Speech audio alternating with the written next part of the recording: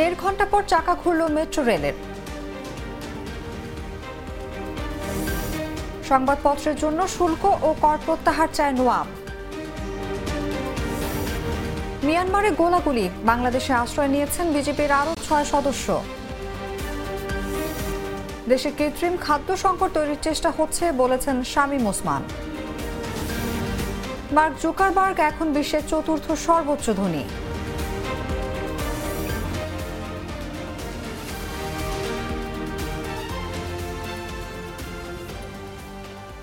এতক্ষণ শুনছিলেন সংবাদ শিরোনাম।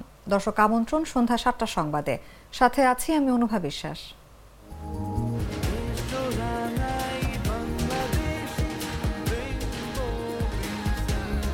রেইনবো পেইন্টস, ছড়াও জীবনের রং। চলে যাচ্ছে বিস্তারিত খবরে। কারিগরি ত্রুটি সারিয়ে সচল মেট্রো রেল। প্রায় 1.5 ঘন্টা পর রোববার বিকেল 4:15 থেকে ট্রেন চলাচল শুরু হয়েছে। এ সময় ভোগান্তিতে ছিলেন যাত্রীরা। রোববার বিকেলে বিষয়টি জাগো নিউজকে নিশ্চিত করেছেন সড়ক পরিবহন ও মহাসড়ক বিভাগের অধীনে ঢাকা ম্যাস ট্রানজিট কোম্পানি লিমিটেডের জনসংযোগ কর্মকর্তা নাজমুল ইসলাম ভূঁইয়া। তিনি জানান, সিগন্যাল সিস্টেমে অসুবিধার কারণে রেল সার্ভিসটি বন্ধ রাখা হয়। লাইনের সমস্যার সমাধান হওয়ার সঙ্গে সঙ্গে সার্ভিস ফের চালু করা হয়েছে। কিছু যান্ত্রিক ত্রুটি হয়েছে, এখন আবার ঠিক হয়েছে। এর আগে বিকেল 3:15টার দিকে কারিগরি ত্রুটির কারণে সাময়িকভাবে বন্ধ হয়ে যায় মেট্রো রেল।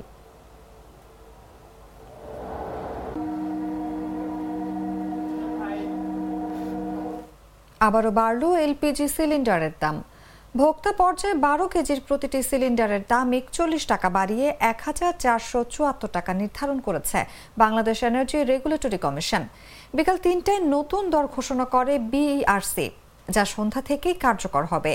বিইআরসির ঘোষণায় বলা হয়, বেসরকারি এলপিজি রিটেইলের পয়েন্টে মূসক সহ প্রতি কেজির মূল্য 122 টাকা 86 পয়সা সমন্বয় করা হয়েছে। এছাড়া রেটিকুলেটেড পদ্ধতিতে তরল অবস্থায় সরবরাহ করা বেসরকারি এলপিজির মূসক সহ প্রতি কেজির মূল্য 119 টাকা 4 পয়সা সমন্বয় করা হয়েছে। এছাড়া মূসক সহ অটো গ্যাসের প্রতি লিটারের মূল্য 67 টাকা 68 পয়সায় সমন্বয় করা হয়েছে।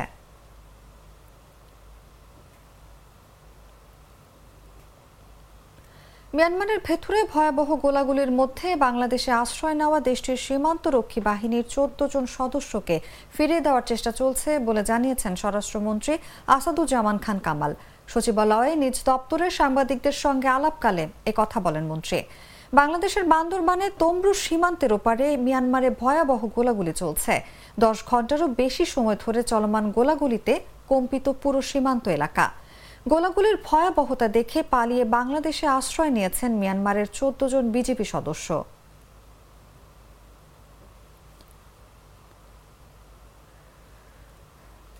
দেশের কোন কোন জেলা জজ আদালতের এজলাস কক্ষে লোহার খাঁচা বিদ্যমান আছে তার তথ্য চেয়েছেন হাইকোর্ট। আগামী 60 দিনের মধ্যে আইন, বিচার ও সংসদ বিষয়ক মন্ত্রণালয়ের সচিবকে এ সংক্রান্ত বিষয়ে রিপোর্ট দিতে বলেছেন। প্রতিবেদনে এ ধরনের লোহার খাঁচা বিদ্যমান আছে তা জানাতে বলেছেন হাইকোর্ট। এই মর্মে রুল দিয়েছেন এবং লোহার খাঁচার পরিবর্তে কাঠগড়া পুনঃস্থাপন কেন নির্দেশনা দেওয়া হবে না, এই মর্মে রুল দিয়েছেন 4 সপ্তাহে। একই সাথে আইন সচিবকে বলেছেন বাংলাদেশের কোন কোন আদালত কক্ষে এই ধরনের লোহার খাঁচা প্রতিস্থাপিত আছে তার একটি রিপোর্ট আগামী 60 দিনের মধ্যে উচ্চ আদালতে দায়ের করার জন্য। আমি মনে করি এই ধরনের ইনহিউম্যান এবং ডিগ্রেডিং ট্রিটমেন্ট, নিষ্ঠুর এবং অমানবিক আচরণ ভারত, পাকিস্তান, ইউরোপ এবং আফ্রিকান 2-1টি কান্ট্রি ছাড়া পৃথিবীর কোথাও আর আদালত কক্ষে এই ধরনের খাঁচা থাকে না। কারণ আমাদের দেশের হাইকোর্টে একটি জাজমেন্ট আছে যেখানে একজন বিচারপতি বলেছেন এগুলো হলো রোমান স্লেভসদের সঙ্গে যেভাবে। বিশ্বায়ন ও ডিজিটাল মিডিয়ার যুগে সংবাদপত্র রুগ্ন শিল্পে পরিণত হয়েছে। শুল্ক, ভ্যাট, কর্পোরেট টাস্ক এই শিল্পের বিকাশে বাধা হয়ে দাঁড়িয়েছে। এমন বাস্তবতায় সংবাদপত্র শিল্পে শুল্ক ও কর নীতি প্রয়োগের বিপুল সংস্কার প্রয়োজন বলে জানিয়েছেন newspaper owners association of বাংলাদেশের সভাপতি এ কে আজাদ। রোববার আগারগাঁওয়ে জাতীয় রাজস্ব বোর্ডের সম্মেলন কক্ষে 2024-25 অর্থ বছরের প্রাক বাজেট আলোচনায় তিনি এসব কথা বলেন। এ সময় নিউজ প্রিন্ট আমদানিতে শুল্ক 2% করা, ভ্যাট 15%-এর স্থলে 5% করা, সংবাদপত্র শিল্পকে সেবামূলক শিল্প হিসেবে বিবেচনা করে কর্পোরেট ট্যাক্স সর্বনিম্নে নির্ধারণ অথবা অবলোপন করার প্রস্তাব করেন তিনি। ট্যাক্স নেটের ভিতরে নিয়ে আসা এটা একটা বড় চ্যালেঞ্জ। অনেকেরই সক্ষমতা বাড়ছে, ট্যাক্স দেওয়ার সক্ষমতা বাড়ছে, অনেক বড় চ্যালেঞ্জ। কারণ হলো যে আমাদের ইন্ডিভিজুয়ালের ট্যাক্স দেওয়ার, ব্যক্তি পর্যায়ে ট্যাক্স দেওয়ার এই প্র্যাকটিসটাই কিন্তু খুব বেশি পুরাতন নয়। ব্যক্তি পর্যায়ে ট্যাক্স দেওয়ার সাধারণ মানুষের ব্যক্তি পর্যায়ে ট্যাক্স দেওয়ার এই বিষয়টাই খুব বড়, বেশি দিনে পুরাতন। ধরে নেওয়া হয়তো যে ইনকাম ট্যাক্স মানে হলো যাদের ইন্ডাস্ট্রি আছে, বড় বড় বিজনেস আছে, তারাই হলো ব্যক্তি পর্যায়ে ইনকাম ট্যাক্স। আর সবাই কি দিবে? আর তো সবাই ট্যাক্স দেওয়ার মতো সক্ষমতা রাখে না। এরকম ধারণা থেকে আমরা দীর্ঘদিন কিন্তু এই ব্যক্তি পর্যায়ে ট্যাক্স কালচারটা ডেভেলপ করেনি বাংলাদেশে। প্রথম ডেভেলপ করে এবং সেটাও জোর করে করা হয় যে ওকে ব্যক্তি পর্যায়ের লোকজনের এই কালচার হচ্ছে না, আসতে না কেউ, ওকে প্রথমে শুরু করো সরকারি কর্মচারী।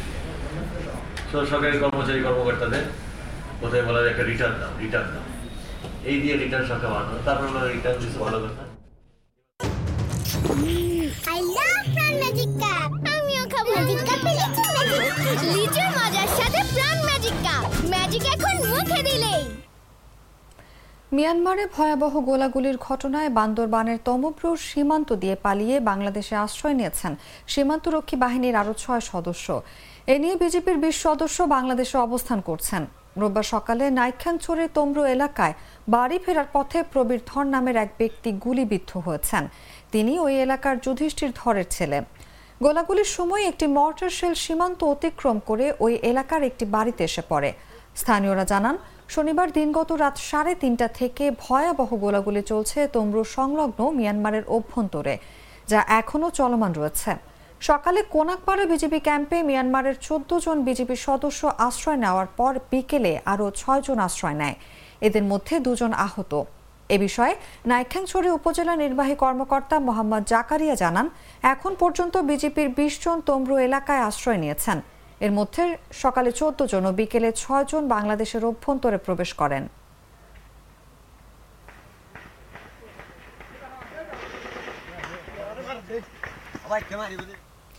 হলের কক্ষে স্বামীকে আটকে রেখে স্ত্রীকে ধর্ষণের ঘটনায় জড়িতদের বিচার দাবিতে উত্তাল জাহাঙ্গীরনগর বিশ্ববিদ্যালয়।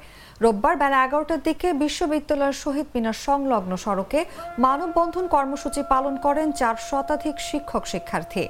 পরে শিক্ষার্থীরা মিছিল নিয়ে বিশ্ববিদ্যালয়ের নতুন প্রশাসনিক ভবনের সামনে অবস্থান নিয়ে বিক্ষোভ করেন। অন্যদিকে দুপুর 2টার দিকে ধর্ষকের বিচারের দাবিতে মানববন্ধন করেছে ছাত্রলীগের নেতাকর্মীরা। বিকেল 3টার দিকে নতুন প্রশাসনিক ভবনের সামনে বিক্ষোভ করেন শিক্ষার্থীরা। এর আগে শনিবার রাত 9:30টার দিকে বিশ্ববিদ্যালয়ের মীর মোশাররফ হোসেন হলের পাশে জঙ্গলে বহিরাগত নারীকে ধর্ষণের ঘটনা ঘটে। এ ঘটনায় আশুলিয়া থানায় একটি অভিযোগ দায়ের করেছেন ভুক্তভোগী নারী। তার প্রেক্ষিতে মূল অভিযুক্ত সহ 4 জনকে আটক করেছে পুলিশ।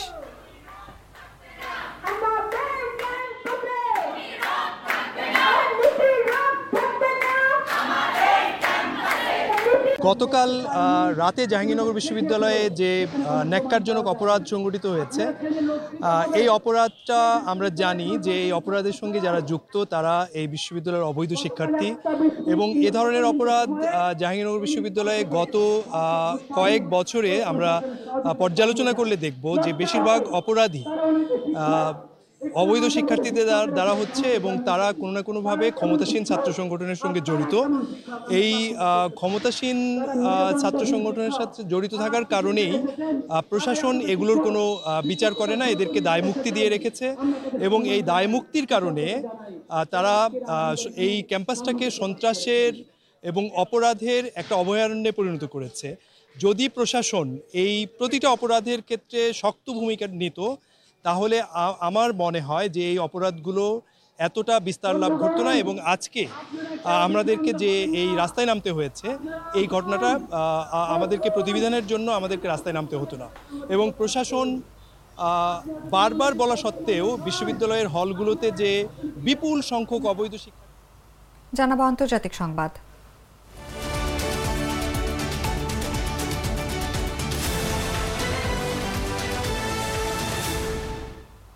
আধুনিক ইতিহাসে গত বছর সবচেয়ে বড় দুর্যোগের সম্মুখীন হয় তুরস্ক। 7.8 মাত্রার শক্তিশালী ভূমিকম্পে বিধ্বস্ত হয় তুরস্কের দক্ষিণাঞ্চলের 11টি প্রদেশ। নিহত হন 50,000-এরও বেশি মানুষ। ধ্বংস হয়ে যায় লাখ লাখ বাড়ি। ভূমিকম্পের পর বিধ্বস্ত এলাকায় নতুন করে অবকাঠামো নির্মাণ প্রকল্পের ঘোষণা দেন তুরস্কের প্রেসিডেন্ট রিসেপ তাইয়েপ এরদোয়ান। এরই অংশ হিসেবে শনিবার কিছু নতুন বাড়ির চাবি হস্তান্তর করা হয়েছে ভুক্তভোগীদের মাঝে। এরদোয়ান বলেন, আজকে আমরা হাতায়ে এলাকায় ৭,২৭৫টি বাড়ি হস্তান্তর করেছি। এই অঞ্চলে পর্যায়ক্রমে ৪০,০০০ বাড়ি হস্তান্তর করা হবে বলেও জানান তিনি। গত বছর ভূমিকম্পে বিধ্বস্ত এলাকাগুলোর মধ্যে এটি অন্যতম।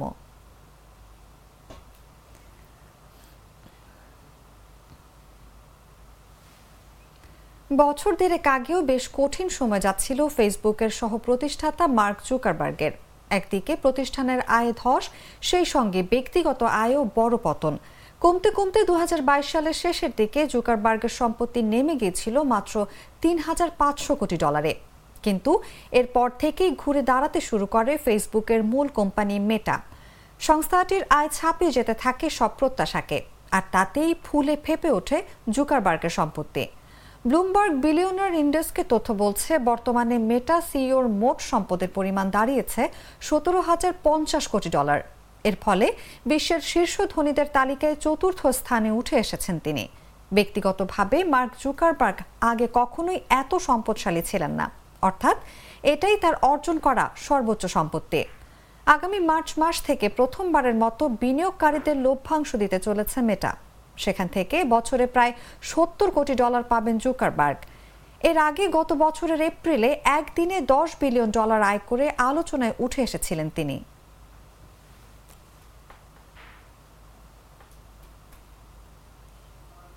দর্শক, এই ছিল সন্ধ্যা ৭টার সংবাদে। এতক্ষণ সাথে থাকার জন্য ধন্যবাদ সবাইকে।